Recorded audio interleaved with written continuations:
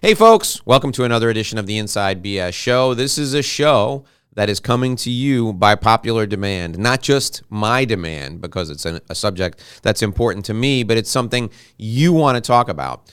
And we're talking about your mental health, we're talking about your mindset, we're talking about anxiety and the feelings of inadequacy that sometimes surround all of us.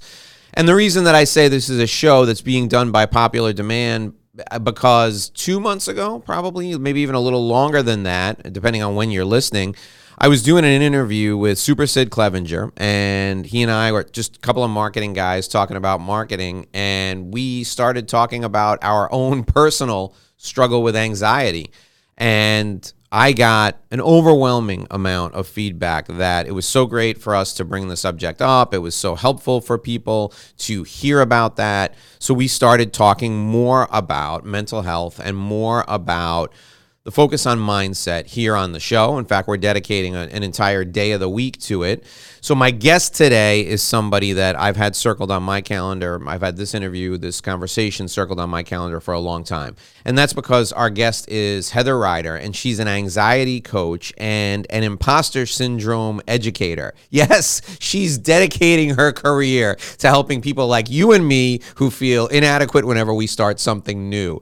So she has personally overcome high-functioning anxiety and imposter syndrome while working in a demanding tech job. Now, she works with clients from all over the world who want to take a non-traditional, holistic approach to healing anxiety. I can't wait to talk about this. Heather regularly writes and presents on the issues of perfectionism, imposter syndrome, high-functioning anxiety, and other anxiety-related topics.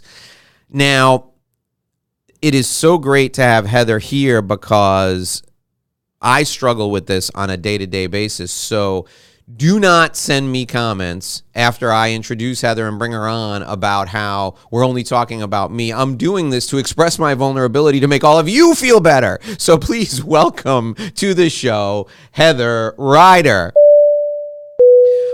All right, Heather, thanks for joining us. I appreciate you being here to help me get my head straight, and by doing so, helping hundreds of other people get their head straight. Thanks for joining us today. Hi, Dave. I am happy to chat with you about this topic. All right, so start with you and your own personal journey. How did this affect you, and how did it come to become a significant part of the fabric of your work? Yeah, so as you mentioned in the introduction, I used to work in technology. I live in Austin, Texas. It's a big tech town. And so I did not know that I was struggling with high functioning anxiety for a really long time. High functioning anxiety is sort of a hidden anxiety. It's really common among high achievers.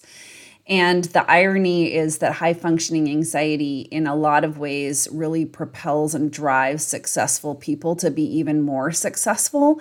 Unfortunately, though, you feel really, really terrible in your head and in your everyday life while you're pushing yourself to succeed. And that was the case with me. So, a lot of people, if you say the word anxiety, which you mentioned that sort of a lot when you were giving the intro into our episode today, it's like whatever I thought anxiety looked like, that wasn't me, right? It was like I wasn't having panic attacks. I was super successful in my job and life. And so I sort of had this idea of, somebody who has anxiety, they can't get up, they can't get out of bed, they can't function, sort of thing. And that wasn't me. And so I was struggling for so long because I didn't know that high functioning anxiety was a thing.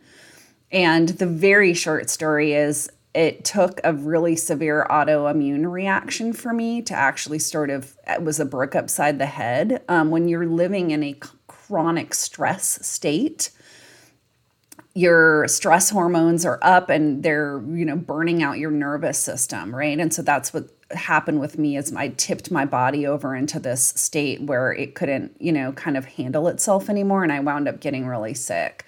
And that was actually the push that I needed to get better. Because when I started to focus on healing my physical body, I got all sorts of emotional healing that I didn't even know that I needed. And that was sort of my way out. And it became apparent to me after I got better that I was struggling with anxiety because I still hadn't even recognized it. And that is what, made me realize that all of the things that I went through were designed for me to help other people, and that I needed to work with people who are kind of former versions of me, like really goal-oriented high achievers who are recognizing that there has to be a better way of living than, trapped in their own mind of anxiety. Okay. I can relate personally to everything you said, and I'm sure our listeners and people who are watching on YouTube, or if they're watching this clip on social, they can all relate to things that you've said. Talk about how right? Because I didn't know either until I had a full-blown panic attack. I didn't know that I had issues with anxiety. So what are some of the early signs that you may want to talk to someone, because this could be something that's creeping into your life?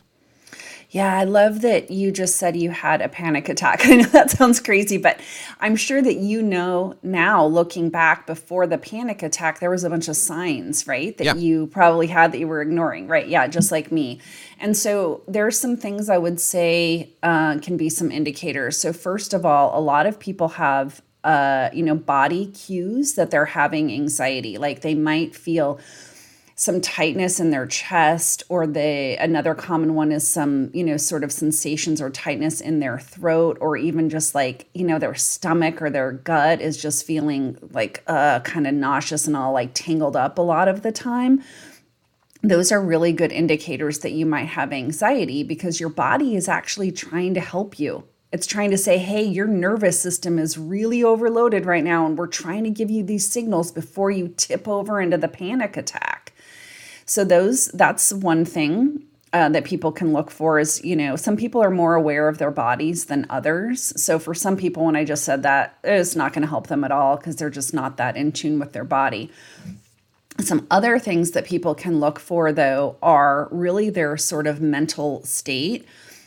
People with anxiety are not in the present moment. They're either thinking about the past, and this is really true for people with high functioning anxiety, really critiquing things that they did and playing them out over and over in their mind, thinking about how could I have done that better? What could I have said better? Or how could I have responded to what someone said better, right? Just like that's called rumination, doing that over and over in their mind. Or they're really concerned about what might be coming in the future, and thinking into the future and worried and concerned about what might happen, so much so that they're making like all sorts of contingency plans in their head.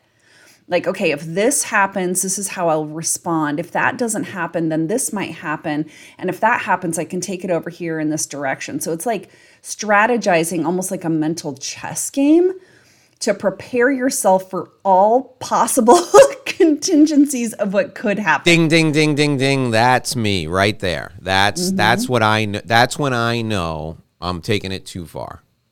Right? Exactly. So that's exactly when like hurricane season here in Florida. I live in Miami. Hurricane season. I have, no joke, this is no joke, I have 9 now 40-pound propane canisters that I have full for hurricane season. Why? To power my generator, okay? And 9 is because I'm ready to go 9 days without power. Now, do I need 9? I don't need 9. I probably need 2, right? Because I can go get them refilled. I'm not going to have to wait online for 5 days to get it's just, that's the kind of thing. Right. So hurricane season for me is a time when the way I've coped with that over the years, I just have a checklist. Hurricane season starts. I go through the checklist. Everything's on the checklist. And then I can put that aside and I don't have to ruminate over that anymore.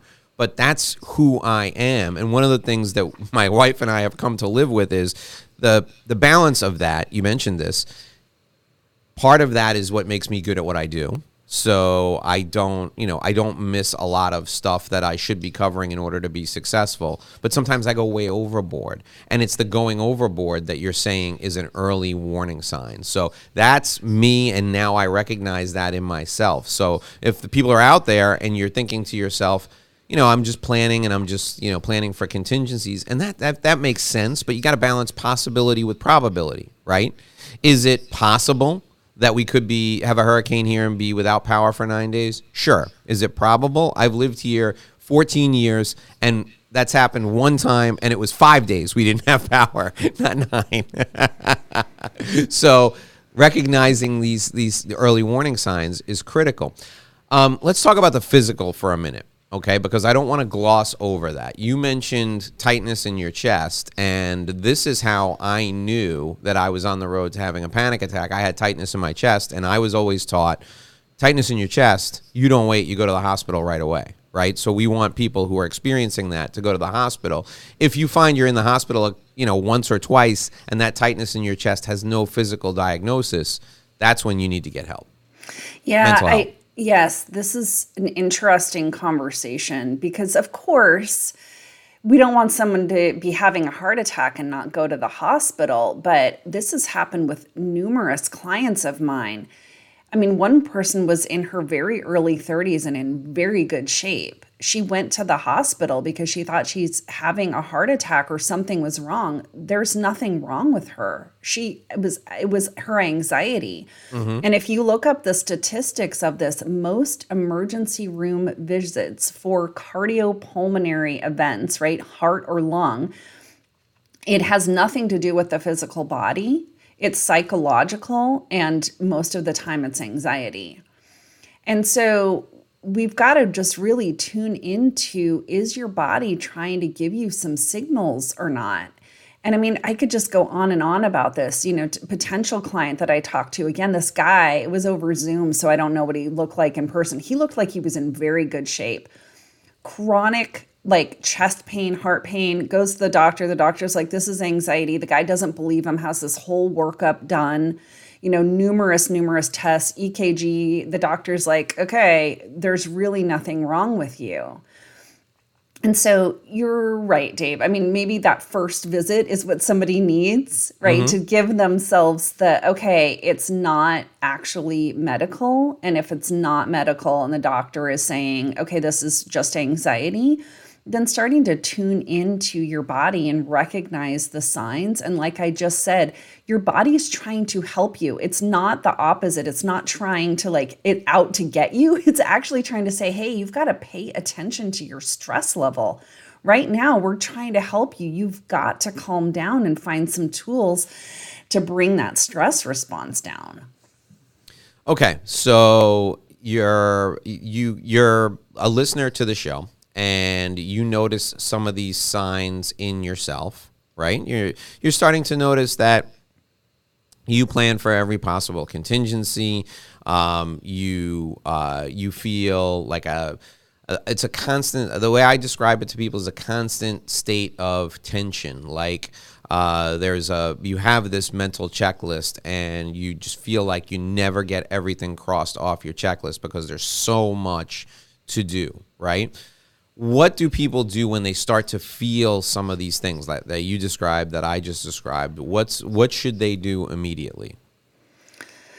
So, yeah, because we're kind of talking about these two interesting things, right? There's the brain and the body sort of thing. And so if people are more veering towards like you said, the mental checklist, I used to have massive insomnia. I could usually go to sleep, but I couldn't stay asleep because the second, you wake up many times during the night, right? During your sleep cycle. The second I'd get up into that lighter sleep, I would wake up and be like, what day is it? What do I have to do? What's on my list? It was like, boom. I mean, I cannot even describe it. It's like somebody snaps and then I was just running through the checklist already. Was there something I didn't do? And those are indicators, right, that you've got anxiety at play. And so you've got to start to be aware of your thought process. And is your mind sort of playing these tricks on you? And so I would start to do things. This is the, pre Heather that I am now, of saying things like, Heather, you can worry about that later. And giving myself a specified time. This is what I recommend to people. This sounds kind of crazy. A specified time in your day that you're allowed to worry about things. Like you could put it on your calendar, right? That's a great yeah, technique. yeah, That's a like great technique. 3 o'clock, I'm going to give myself 15 minutes to worry. So then when your brain goes to those states, you'd be like, oh, but it's not 3 o'clock yet. Like I got it on the calendar. Right now I'm going to do this other thing and I'm going to worry about this later, especially if you're waking up in the middle of the night. Just be like, okay, I'm allowed to worry about that, but not right now. I need to, go back to sleep. And so this is so convoluted that it's like hard for me not to get into the real thing. There are tools and techniques that people can do when they're spiraling or when they're in overwhelm. But the real answer is that we need to get at the reasons we have anxiety. And that is because of past experiences, past traumas, which, by the way, everyone has them, even if they don't recognize them, because there's like big T trauma and little t trauma.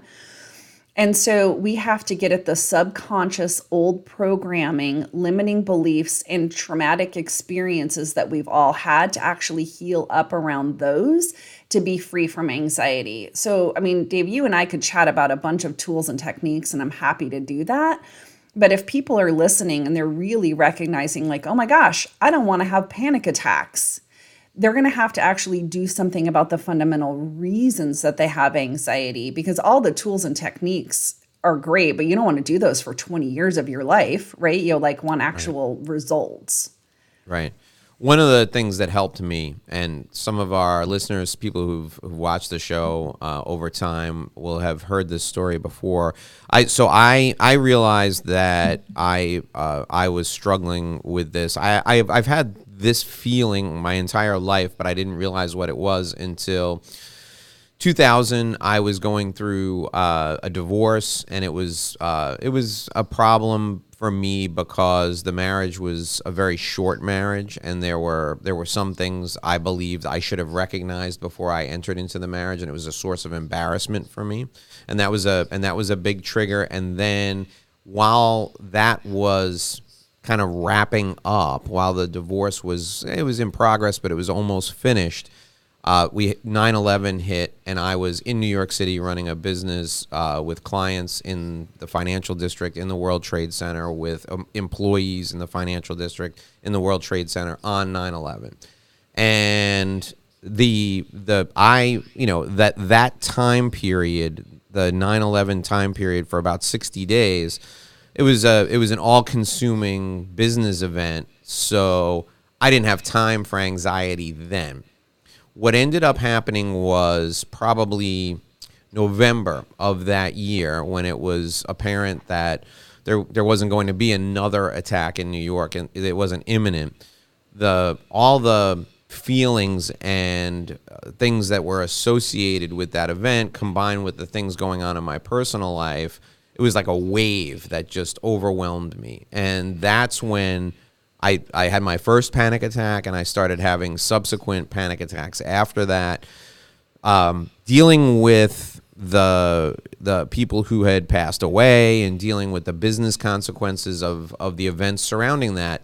That wasn't the thing that did it for me. It was anticipatory. It was anticipatory anxiety of all the things that could potentially happen moving forward. And at that point, I said to myself, and I immediately recognized those intense feelings from previous times in my career, but it got to a point where it was really intense when I was getting on a plane to go somewhere, and I didn't know what had triggered it until it took me hours and hours of having conversations with a therapist to understand that although I had never experienced trauma while flying, and I had always been a great flyer, it was the events that led to 9/11 that, having been a part of those events intensely, and then seeing what the catalyst was for it, and now getting on a plane, that was the trigger for me. And once just learning that was a relief. Learning what was triggering this to me was a relief. And then the techniques to deal with it and everything was helpful. But your point is so important, that we've got to get to what the root causes of this, of the anxiety is, or what the triggers for the anxiety attacks are. And then after that, discovering that if I could bring these on myself, I could think my way out of these situations. So the doctor said to me, after like a third or fourth session, he said, "Here's what I want you to do. I want you to try this. Go home and relax. And while you're sitting on your couch, turn the TV off. While you're sitting on your couch, try and create anxiety. Just mentally try and create anxiety among yourself. See if you can bring on, an anxious state. In fact, see if you can bring on an attack. See if you can bring on a panic attack." So I'm sitting home after that appointment, and I'm on my couch, and I'm thinking about it. And right now, while I'm telling you the story, my palms are starting to sweat. And I was able to get myself all worked up. And his point was well taken, that if you can bring this on yourself, you can stop it yourself, or at least control it or manage it. And to me, those two things, realizing the trigger and then realizing that I had the ability in my mind to have an impact on this physical reaction, that changed everything for me. That was the thing that changed. And, techniques are great, but your point is so important, that it's, we have the ability to manage this. Yeah, you said so many amazing things, because it is all in our mind. This is all our mind betraying us. And we do absolutely have the power to shift anything. And it does take some work. It's not easy, right? But it's like, if there's a commitment level to wanting to, it's not even control. There is control element, but recognizing like, if there's some fundamental things underneath the anxiety, if we can change that, that's where we're able to move into another state. And I want to make an interesting correlation, because I don't know if you had thought about this yet, but so I cannot even imagine what it's like to be in 9/11, right? Like when all of that's going down and you had massive PTSD. It's understandable, right? Like that is just mind-blowing to have lived through that. And so if we think about, Maslow's hierarchy of needs, this very bottom layer is like, we have to feel safe and we have to feel secure. Do we have like our base needs met?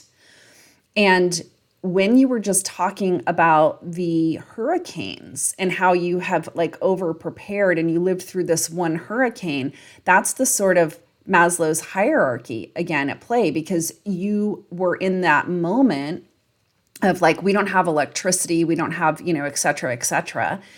And I can say I'm in Texas, and just, about a month ago, we had this massive storm here that knocks out power for like almost the entire state. That was the only time I've ever been through that. And I didn't recognize that I was in this stress response that I think that is what you were alluding to as well, because for many days it's like, when's the power coming back on? Is the water coming back on? Are we going to get food? Nobody's coming to save us, kind of thing. Yep. And so when you move out of that, that's when you can finally actually process. And that's what I heard you say is like, in the middle of 9/11, you're just like going, right? And then it's days later or maybe a couple months later, you said like you're really starting to process that. And so I think that is also what you're talking about with the hurricane again, and maybe why you have this sort of heightened state around however many tanks of propane you've gotten. Part of it is because of the 9/11 thing, because your mind is still going back to like, massive worst case scenario, right? Where you've seen everything falling apart. And so you're probably just still in a heightened state around that. And that's sort of maybe playing out a little bit with the like extra propane in Florida. And so I think what people can take away from this, of what I'm saying, is that we all have the past experiences. And I want people to recognize this.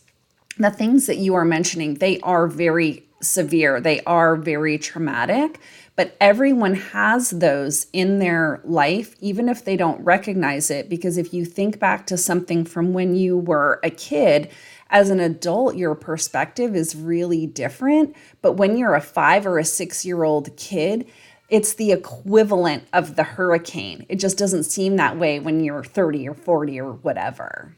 Sure, sure. Oh, I recognize that now in my kids. So one of the things that my daughter is she has she has less anxiety, I want to say, than my son. My son is 12. My daughter is 10.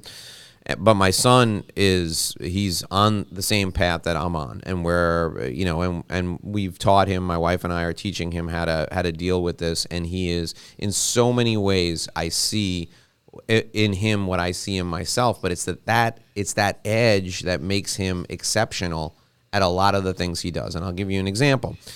So he decided to take up mixed martial arts pre-pandemic, and he for 3 years he was intense, 6 days a week. It was, from the time he was 9.5, he's been running. We have a treadmill at home. He asked for a rowing machine. We got him a rowing machine at home just because it's a great physical exercise. And his training regimen is one that he and I worked on together, and he pushes himself. He's got that mental checklist too, and he competed, dozens and dozens of times each year. When he was 11, he was the number one kid in his age and weight class in the state of Florida in Kempo karate, and the fight that gave him the points that put him over the top, he was facing a kid he had fought before, and he lost in a tough decision, heartbreaking decision, to this other kid a year prior. And so these two kids are teammates. They train together. So because they're teammates, his coach could not work his corner because the coach coached both of them. So I'm working his corner for this fight. He's an 11-year-old kid, right? So we're in his corner before the fight, and I said to him, your training is going to take over, because his coach is phenomenal. I said, Mr. Noel told you that you will default to your level of training, and you've trained harder than anybody possibly could train for this. So your training is going to take over. What's the one thing that you have to do in order to win this fight? He said to me, and it was the thing that caused him to win, but it's the thing that I know that he has the same anxiety that I have. He said, I can't let this fight be close. If this fight is close, they'll take it away from me. It cannot be close. And he went out, and to this day, he's almost 2 years past that. We watched this video to show just what a kid going flat out for 3 minutes looks like. And the fight wasn't close. He, as much as an 11-year-old kid can, destroyed this kid. And this was the event that he probably replayed in his mind, the one that he lost, hundreds of times, that motivated him to get to this point. So weeks afterward, we're sitting around talking about, what he's doing and his goals for, the future. And I said to him, you have to realize that you have something special, and that thing special is something that you need to harness. And what it is, and I explained as best I could what this feeling of anxiety was. I said, if you let it get carried away, it could really drive you crazy. I said, but you have to understand that this thing, this ability that you have is going to help propel your success for years and years and years to come. And so, we're teaching him to look at it as a positive and to harness it. And candidly, that's my attitude toward this in my life. But I figured it out through trial and error. Now, those of you who are listening, based on what Heather's saying and my experience, you don't have to figure it out through trial and error anymore. You've got this, right? Heather, has that been your experience too, that this could give you an edge if you can harness it? Oh gosh, what you were just saying, I want to highlight as a growth mindset. So every experience that we have, I'm a really spiritual person, by the way. So every experience that we have is really designed for us and designed for our personal growth. And so if you look at the anxiety as an example, this is how I turned this into my career, because all of this, shiz that I went through, I'm not having this be for nothing. Mm-hmm. Like, this is for me to help other people. But anything that happens in anyone's life, we're not victims. I mean, there's a lesson in everything. So if you can take that and say, well, what am I supposed to learn from this? and shifted into that. This even goes back to the simple body thing. Like, wait a minute, my body's trying to help me. You hear that? As opposed to my body's out to get me, right? So if you can take anything and say, wait a minute, if this is for me and if this is designed for me so I can learn and grow, what's the lesson I'm supposed to be getting here? Because by the way, there was all sorts of things I was ignoring along the way. Like I mentioned, this severe autoimmune reaction. There was a lot of things my body was trying to help me. I was not paying attention. And then it tipped over into me getting really sick. And so if we can look at anything and say, okay, I want to get the lesson here, because if you don't get it, you're going to keep getting the lesson until you get it.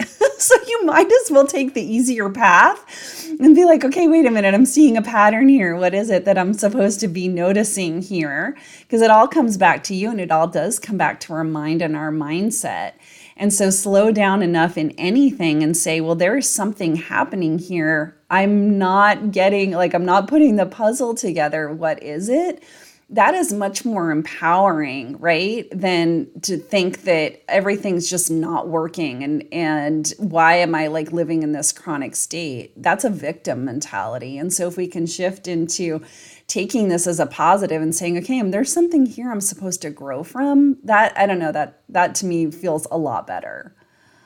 I love the spirituality connection, and I have that belief as well. I don't know that I've connected it to spirituality before, but it makes sense to me now that you say that. We in our cars, in every one of our cars, we have a fire extinguisher. And my kids asked one time, why do we have a fire extinguisher in the car? My wife just kind of rolled her eyes, and I said, in case we see a car that's on fire or we see a fire somewhere, we're prepared. So we're driving home from a holiday concert, and I have a big family. We're in 4 cars. Okay, my sister-in-law is in one car with somebody, probably my wife's aunt. My niece is in another car. I'm in a car with my son, and then my wife is in a car with in our truck with 5 people, in a Suburban with 5 people, and we're all driving in a line on the Florida Turnpike heading back to our home, and a guy in a pickup truck throws a cigarette out the window, lands in the back of his pickup truck where he has rags that he was using for paint and paint thinner, and it immediately combusts. So my wife rolls down the window in her car, and she points the guy to the back of his truck. He pulls over. I immediately pull over, and my son grabs a fire extinguisher. We take the fire extinguisher, and we put out the fire in this guy's truck. Other people pull over and they help. We pull the rags out of the truck and that sort of thing. My point is about your spirituality connection, right? What other normal citizen carries a full like I don't have the little fire extinguisher that you would put on a boat. I have a full fire extinguisher like you saw in grade school when you were a little kid, right? And that was enough to put out the fire in that truck. So I believe that these things happen for a reason. I got that fire extinguisher, and I thought to myself, I may never use it, but it within 6-7 months of putting it in the back of the car, there was an opportunity to use it. I may never need it again. Maybe that was the only reason I was supposed to have it there. So because I'm an anxious person and I prepare for things that other people don't think of, I was able to handle that. I was able to take care of that. So maybe that's my mission in life, and maybe that's part of the reason why I have this. We tell our kids this is a superpower. This is a gift that you have, but you have to harness it. And that's the way I look at it. That's how I get through the day with this. So I like your connection to spirituality. So if people have this feeling, right? And they, it's taken me, I'm 53 years old. It's taken me probably 20 years of my adult life to get to this point. If people are not at this point and they're at the point where they're having the physical symptoms, what do they do? So I always want to give these deeper answers, right? So it's like if somebody is at the point where they are recognizing, they're listening to this and they are saying, this sounds so much like me. I mean, either part of your story or part of mine or part of both. There has to be a commitment and a trust that there's something better, that your life does not have to be riddled with you being trapped in your mind. And so there has to be some sort of willingness to trust that you can still be successful without the anxiety. And I think that people who listen to your show are probably high achievers, and that's who I attract. That's why I mentioned that at the beginning. But there is this thing, this that people don't recognize, this subconscious belief that people think, well, yeah, I'm so dissatisfied. I've got the chest pain, or I've got the insomnia, or, I can't stop doing X and I feel horrible inside my head. But they think, oh, if I give this up, I'm going to be lazy. I've had people say that to me before, like in when I'm talking to people in discovery calls, they're just like, yeah, it sucks, but I think if I let this go, then what? And that is the anxiety talking, right? That's the anxiety. That's not the real them. And so I want to tell people I'm still really successful without the anxiety. You can be really successful in your life without being in the mind trap. It's possible, because where success actually comes from is from your subconscious beliefs about yourself. So if you believe you can be incredibly successful and not work your ass off, then you're going to be really successful and not work your ass off, right? So if you recognize where success comes from, it doesn't come from the anxiety, that's actually making it harder for you. If you can let go of that and think, hey, it's possible for me to be really amazing and goal-oriented and feel really great, then that's what's going to happen for you. Sure. I think that's spot on. I think the letting go part is the hardest part of that, though. And one of the things that is very helpful for me is to have someone to check in with, to say, hey, here's what I'm thinking. Am I taking this too far? And, in my case, in my life now, it's my wife, and I tell her, often that that she saved my life, because she serves as a person to say, I think that's I think what you're saying is 100% valid, and I think you should go with that, and we should, and you should find a way to work on it. Or she says, nope, you're crossing the border into crazy town. Back up, turn the car around. We don't need to go there.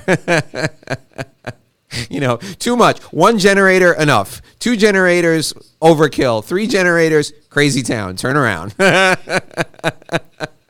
Yeah, I think having that person it's so helpful. So we all need to find somebody. It could be a therapist, it could be somebody you trust. Somebody has to just be able to give you the candid feedback, but also recognize that not every single, anxious moment is going to be something that's unproductive. It just doesn't need to lead to anxiety. So look, hurricane season, you can prepare, make a checklist, prepare, and then move on from it until there's a storm coming, right?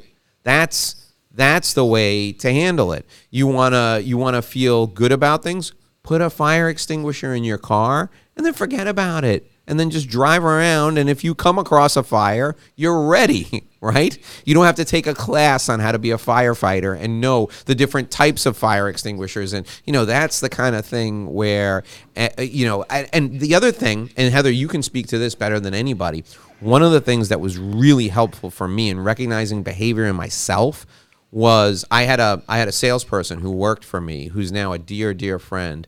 And her family and my family are very, very close. And she had anxiety that was almost to the point where it was debilitating.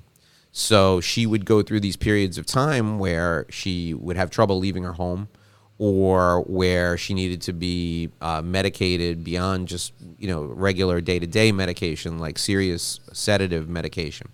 And she was experiencing one of these difficult periods.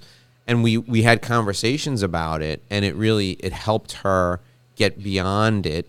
but it was helpful to me in trying to help her through it because it allowed me to verbalize, like this conversation is a lot of the things that I've felt over time. Have you found that you helping other people has helped you? Oh, of course, right? Because anytime you're articulating something out loud, especially because I'm a verbal processor, right? So it's like recognizing that talking to someone else helps you to, sort of take what's in your head and then put it out into the world. And of course, working with my clients is always an opportunity for me to practice what I am preaching, right? I mean, it is. It's like I say do X, and then I have to look at my own life and say, am I doing that in my own life?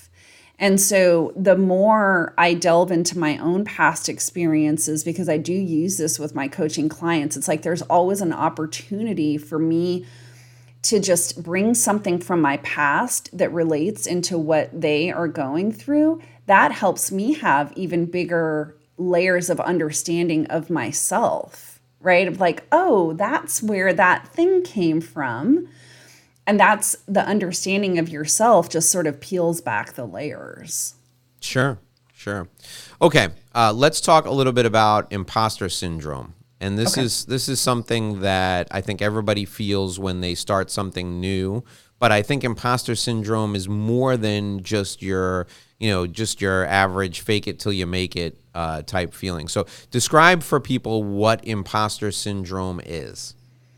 Yes. So imposter syndrome, you're right, it goes beyond this fake it till you make it sort of thing. It is not being underconfident. It's not a lack of self-esteem. It's actually much more than that. So it is feeling like you are faking it or you're a fraud in your life. Like you're pretending to know how to do something that you don't actually know how to do. This is what you think, right? Like, oh, I'm acting like I know how to do this, but I don't, and I'm going to get found out. People are going to find me out. So it can apply to business owners, right? Where it's like, oh, I'm acting like I know how to do this, and my clients are going to figure out I don't know what I'm doing. If it's at work, it's this sort of thing where, oh, I'm going to get fired because people are going to realize I've been pretending this whole time to know what I'm doing and I don't. It can also actually even apply, though, to personal lives like creative pursuits where people want to do something. Let's say it's art. I'll just use that as an example, or like maybe be a writer, but they feel like, well, I don't know what I'm doing, so they don't do it. And it can even apply to parenting, by the way, where it's like you feel like I should know what I'm doing in this whole parenting thing, but I don't. I'm just pretending to know how to do this. And so it's really, really detrimental because, again, it's this dialogue that's going through your head. And oftentimes, for me, when I had imposter syndrome, it's like a disassociated state where you really are it's so overwhelming that you're like pulling yourself almost out of your body.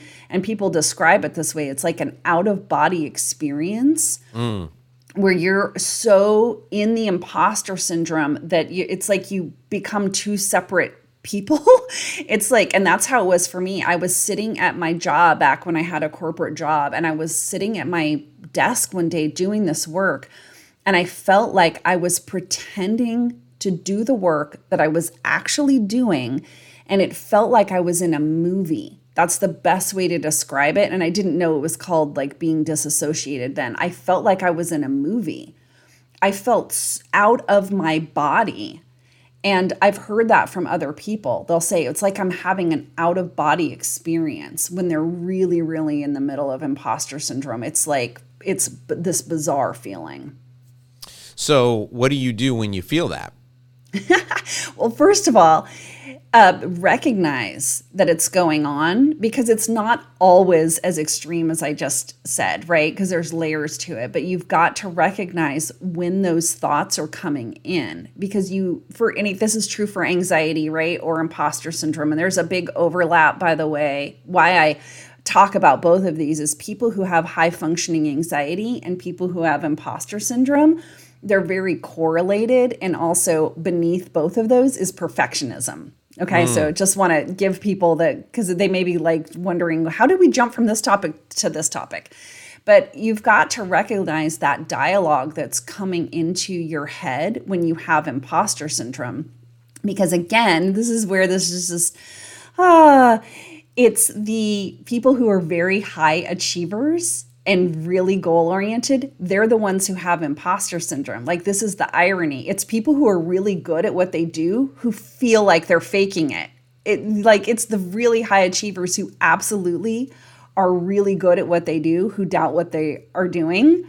And so this is when you've got to recognize, oh, those thoughts are coming in of, I don't know what I'm doing and I'm going to get found out, because you do know what you're doing.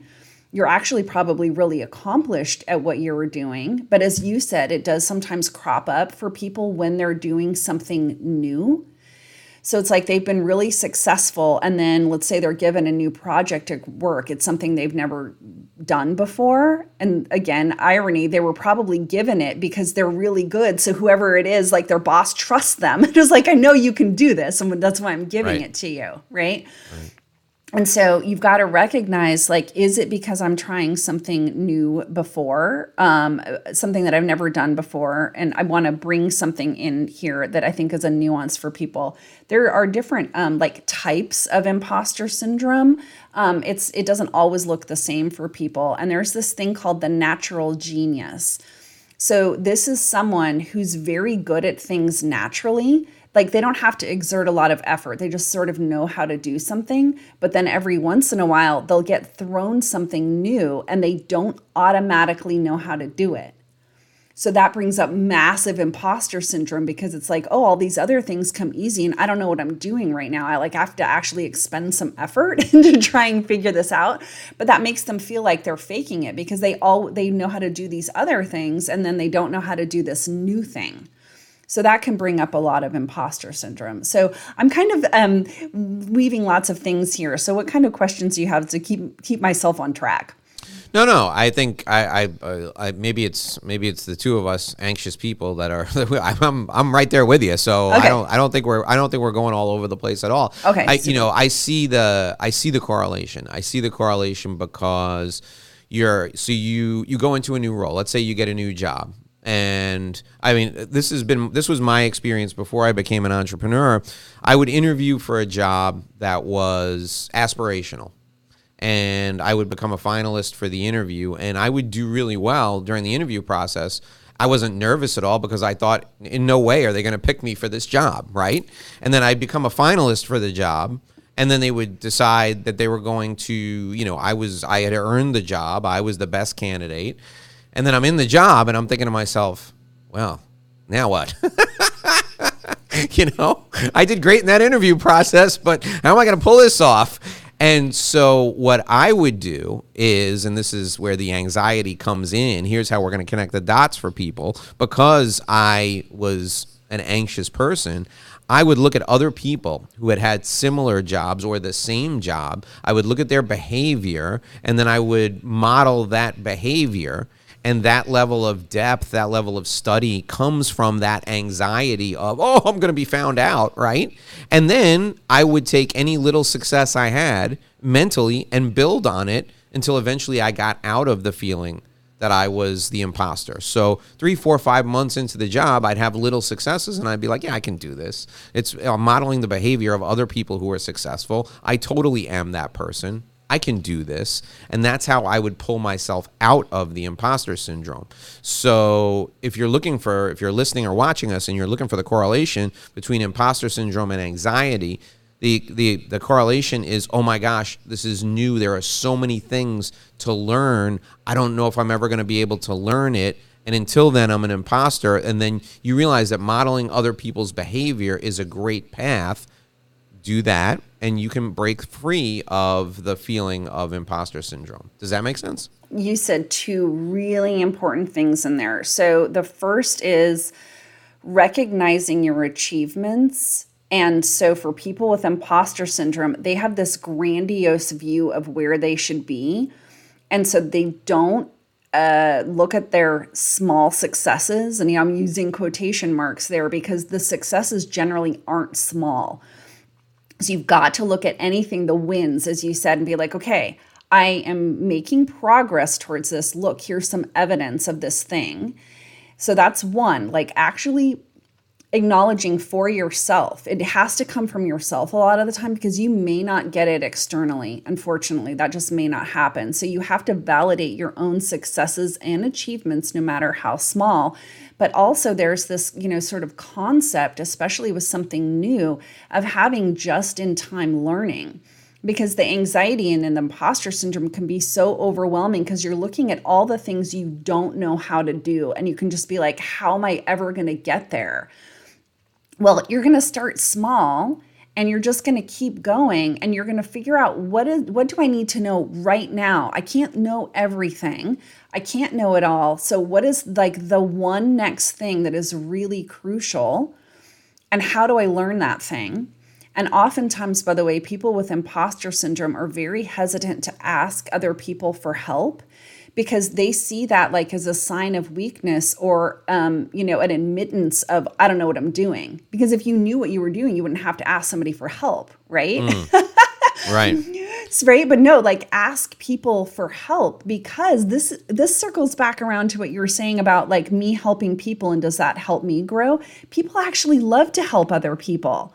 Right? Because then it makes them feel like, number one, they know what they're doing, but also there is a big difference between just knowing something and teaching it to somebody else, right? There is a lot of nuance that comes into helping somebody understand something that you already know how to do. And most people who are teaching something get a lot out of the teaching because it helps them have layers of understanding that they didn't have before.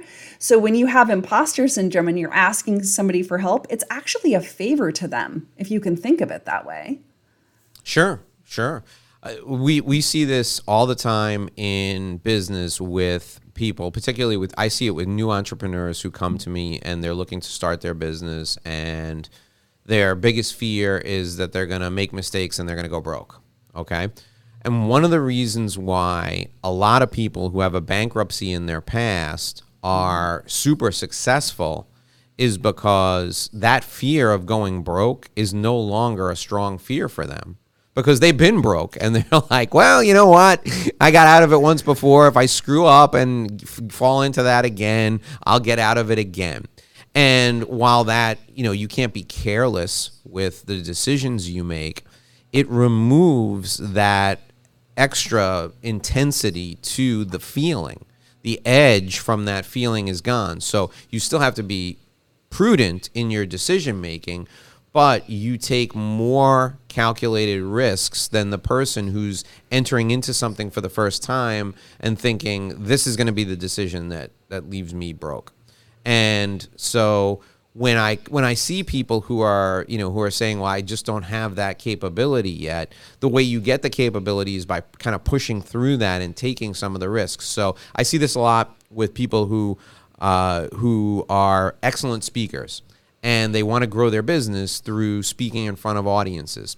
But they're afraid to take risks when they speak. They speak on narrow topic areas, or they don't demonstrate their own personal vulnerability up on stage, which is what really endears an audience to them. And the thing that I have them do, the very first thing I have them do is we develop a talk which makes them really vulnerable, and I have them deliver that talk to complete strangers to realize that this experience is not, this is not as threatening as you would think it could be. And something that is really, and if you haven't noticed by now, I practice what I preach. So one of the things I did years ago was I became really comfortable speaking in front of groups, and I felt like I had lost that edge. So I started doing stand-up comedy. I had never done it before. And if you want to be terrified in front of a group of people, go out and try and make strangers laugh, okay? That is the most terrifying. I'd jump out of a plane with a parachute that had a 50% chance of opening before I would go up in front of a crowd, okay, and try and make them laugh. But that experience for me really put me in a situation where I was uncomfortable and I had to embrace that discomfort. And amazing things came from that. So when it comes to feeling like you're not good enough, I think my recipe would be, number one, recognize that it's universal. Everyone feels like that at some time. And then number two, like you said, celebrate the small victories and build on them. And number three, understand that your discomfort today will be your strength tomorrow. It really is. That's where strength really comes from. And if you never put yourself in uncomfortable situations, you're never going to realize how great you could potentially be. Yeah, I was thinking that when you were talking about like, oh, I got this job that was stretchy. I didn't even know I was going to get an interview. And then you get the interview and you're like, wait, they're going to give me the job? And you don't want to just stay in your comfort zone. That is the thing. And that's what you're saying is like imposter syndrome comes when you're pushing yourself and you're doing new things. And who wants to just keep, if you have a corporate job and you're listening, who wants to just keep making lateral moves? That's boring and not going to get you anywhere. And if you did decide to open your own business, there's something that made you want to do that. And I will definitely say as a business owner, this is the biggest growth opportunity you can ever have for yourself. I find more than having a corporate job is opening up your own business. It will push you in ways you have never been pushed before. And I am really goal oriented. So actually, I love that, keeping myself on the edge, because when I get complacent, things get a bit boring. Right. And so I love, this is a mindset thing that you just said as well, is like, well, wait a minute. Do you want to just stay in your comfort zone? Probably not. So that feeling of the imposter lets you know, well, you're pushing yourself. That's for sure. Yeah. Yeah. All right, Heather, you do great work. You help people with the exact things that we're talking about today. Tell folks how you help other people with these issues.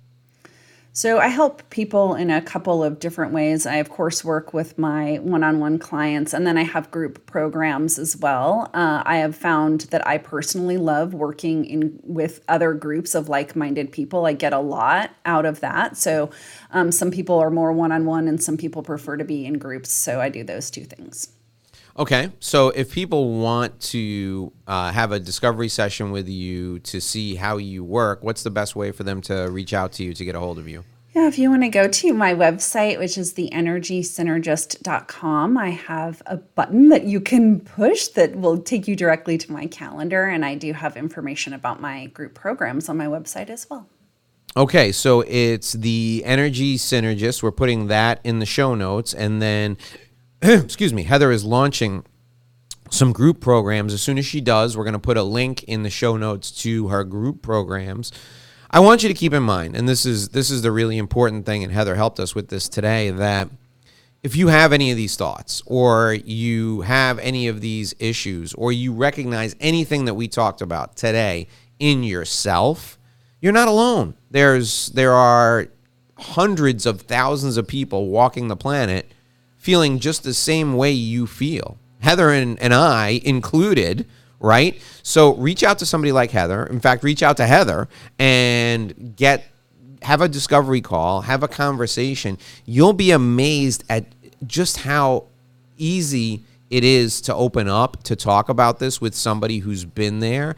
And you'll also be amazed at how good you feel after just having the one conversation. So imagine if you had somebody that you could talk to regularly about this, if you had somebody who could help you with coping mechanisms, somebody who had been down this path themselves. It's so helpful to talk to other people. Heather, give us an example of how having conversations about this has helped you, and maybe an example about how, a success story that you've had helping someone else. I totally agree with you that people feel really alone and isolated. And when they start to have conversations with other people, that's when they recognize I'm not alone. And when I was struggling with imposter syndrome, as an example, this was about 8 years ago. I didn't know it had a name. How I found out was that thing that I described to you, where I was like sitting at my desk feeling like I was in a movie. I searched on Google. I don't know what I searched. It was something weird, like feeling like I'm in a movie at work, like some random things. And this webpage came back for imposter syndrome. And I was like, oh my gosh, this has a name? Other people feel this way? Because I felt so completely alone. And just seeing that website was like enough to help me. And then I wound up hiring a coach, by the way, because I knew, I was like, this is holding me back in my career. Like I could really see that. And so we really quickly shifted the imposter syndrome. And I wound up, by the way, getting a really big raise by leaving the company I was at. Like I wound up feeling so empowered that I started noticing my successes. There's a whole big story about it, but it wound up being that imposter syndrome wound up being very lucrative. Let's just say that. When I shifted out of it. And then with my clients, somebody who's popping into my mind as somebody who was struggling with anxiety and imposter syndrome in both her professional life and her personal life. So she was somebody who works in finance and was having a lot of trouble at work with like really not speaking up in meetings, really doubting herself. And she also was a writer in her free time and had written a book and had never shown it to anyone because she doubted that she could be a writer because she didn't have a degree in writing.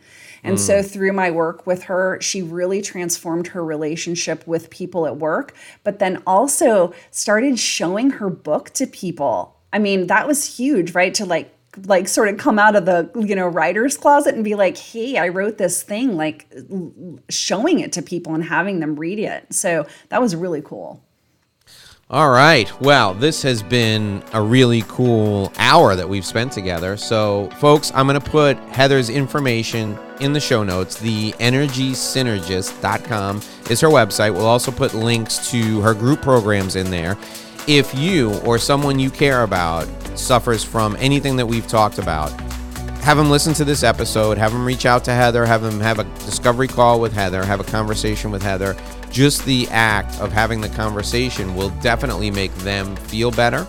It was an absolute pleasure, Heather, having you on today. Thanks for joining us. I really appreciate it. Having you here has done good for a lot of people, and this episode will continue to do good for a lot of people moving forward. So thank you so much for that. My friends, this is the Inside BS Show. My name is Dave Lorenzo, and I'm here every day taking you inside business strategy, sharing the insider business secrets, and helping you cut through all the inside BS that may be holding you back. We do a show like this every day. Please join us here on the podcast. And if you're listening and you're listening on iTunes, do me a favor, give us a review on iTunes. Those reviews really help propel the show to the top of the charts. If you're watching on YouTube, please hit the subscribe button. There's a subscribe button down there. Hit the subscribe button. We'd love to let you know when we post new episodes because we post them every day. We don't want you to miss anything. Until tomorrow, my friends, here's hoping you make a great living and live a great life.